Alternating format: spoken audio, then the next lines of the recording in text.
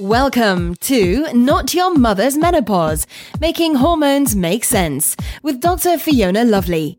Dr. Lovely is an expert on health, treating women and their families from around the world. Her specialties include endocrinology, functional neurology, and functional medicine. Please visit us at drlovely.com. And now, here's the doctor. This is Not Your Mother's Menopause. I'm Dr. Fiona Lovely. Welcome to our session. We are currently discussing the most commonly prescribed medication of peri-menopause. And this is our part 2. We're going to talk about the proton pump inhibitors, the stomach acid stoppers, and other indigestion medication that you can potentially be prescribed during this time. So this is a very, very common thing. I see women in my office every day that are being given these medications. And, you know, the thing that we need to consider about this is that the stomach acid is there for a reason. And usually, studies have shown that the problem is not that we have too much acid, it's that we have not enough. And because of that, the food that goes into our stomach actually putrefies. It does not break down properly. And that's what the acid in our stomach is meant to produce for us, is the chemical digestion of our protein, our food. And when there's not enough acid to do that, the food just sits in your tummy and goes undigested until after a certain time it actually gets passed into the intestines. And of course, when the food is not properly digested, passed into the intestinal tract, then you can have problems with diarrhea, constipation, or ill absorption of the nutrient that's in your food. And, you know, we always have to remember that food is meant to be the fuel for the machine of our bodies. And I think we really forget that sometimes, especially when you look at how the way that women are worried about their weight or willpower, or can I eat this, or should I eat this, or should I not eat that? You know, all of those things are just sort of do a number to us. They make it more of we become more of a head case about our food than just simply looking at it as the nutrients that we need to create our bodies and to run our bodies. Very much like the gasoline that you'd put in your car. You don't want to put dirty gas in there. You don't want to put low grade gas in there, because then you'll get a low grade output. So really simple way to look at it, but it's very true. Anyways, to go back to the proton pump inhibitors, those are those common medications. And if you are not sure if your medication is actually part of that, I would say Google that. So food putrefies in the stomach, goes on to cause more troubles in the gastrointestinal tract. So the question is, well, why would we have not enough acid instead of too much? And it's because we are chronically dehydrated. And on top of that, we're adrenally fatigued. And those two things can work a number on the cells, the goblet cells of the stomach lining that actually produce the hydrochloric acid that chemically digests our food. So easy thing to do is just make sure you're drinking enough water, 2 to 3 liters a day, depending on your body weight. And that's just water. Beer doesn't count. Coffee doesn't count. Herbal tea does. So if it doesn't have any caffeine in it, then it does count towards your water count. But otherwise, clear, clean source water is your best bet here. You know, the other thing that I think is really interesting is that studies have also shown that symptoms like heartburn are actually a thirst mechanism. Now, I'm willing to bet there's a lot of you out there that have asked the question of your healthcare provider and have not heard that as the answer as to why you have heartburn. Usually you're told it's because you have acid in your throat coming from your stomach because there's too much in your stomach. Well, another thing that happens there is we have a ring of muscle at the top of our stomach. That's the cardiac sphincter. And it can lose tone if your brain is not functioning properly.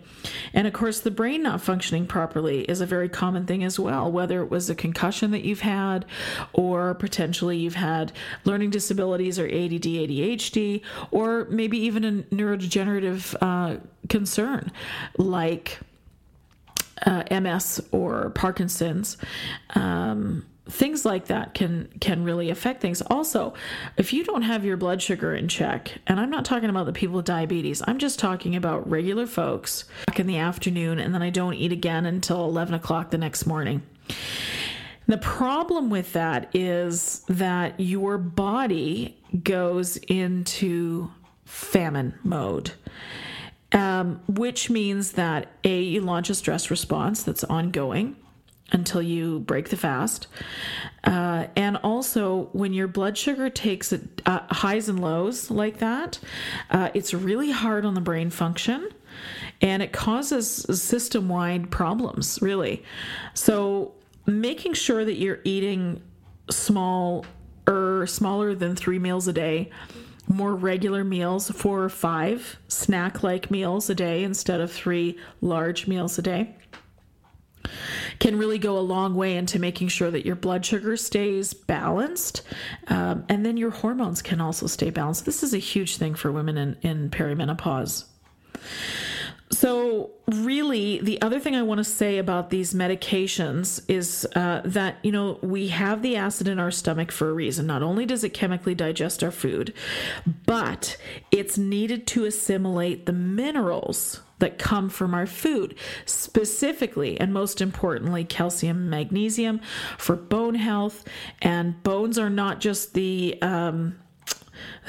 hanger for our meat suit, if you will, but they're actually the storage for the very specific fuel that's used by the heart muscle cells, and that's calcium. And so what happens is when you take these medications long term, osteoporosis can be the resulting effect. And I just don't think enough women are hearing that when they're being prescribed these medications for short-term effect. Even more terrifying is I just recently heard from a patient that she was prescribed an NSAID, an anti-inflammatory medication, which she hadn't been able to take previously because it upset her tummy. But now there was a new version of it that was actually coated in one of these acid stopping medications so that it could actually pass through without causing stomach irritation. I can't even tell you, that is just some kind of crazy Frankenstein medication right there. It scares the crap out of me when I hear about things like that. Anyways, so we need the stomach acid in order to get the minerals that our body needs for cellular function. And of course, I just mentioned 2 of them, but there's a whole host of them that are super important. So to talk about the spiritual piece of this particular medication, or the issues that got you to the place where you thought you needed these types of medications, is, again, water, clean source water. Increase the water in your life, honey. Decrease the bullshit. You need to increase the authenticity of you, because being someone else's version of you makes your stomach sour and gives you heartburn. I think that's a really good place to end today. I so appreciate you listening. Listen to the words that I've said. It comes from many, many years of working with women and seeing the kind of stuff that we deal with every day without taking very good care of ourselves, because we have some sort of spiritual need to take care of others first. I suppose it's an evolutionary need more than anything, but I'm hoping that we're learning better to do things better earlier so that we can have a quality of life. So appreciate you. Please go to my website for more information, drlovely.expert. Stop on our Facebook page, Not Your Mother's Menopause, Making Hormones Make Sense page. Leave a comment. What do you want to hear me talk about? Until next time, thank you. P.S. ladies, These podcasts, this series of podcasts, is meant to be dialogue or information for you to open the conversation about why it is you may be experiencing these particular things and why you may have been prescribed the medication that you have. Please don't elect yourself off this medication. Speak to your prescribing physician about what the alternatives are for you and what you're experiencing. Be safe always. Thank you. The views and nutritional advice expressed by Dr. Fiona Lovely are not intended to be a substitute for conventional medical service. If you have or suspect that you have a medical problem, promptly contact your healthcare provider. No information offered here should be interpreted as a diagnosis of any disease, nor an attempt to treat or prevent or cure any disease or condition. As with any new advice or program, you should always contact your healthcare provider prior to starting anything new. Thank you.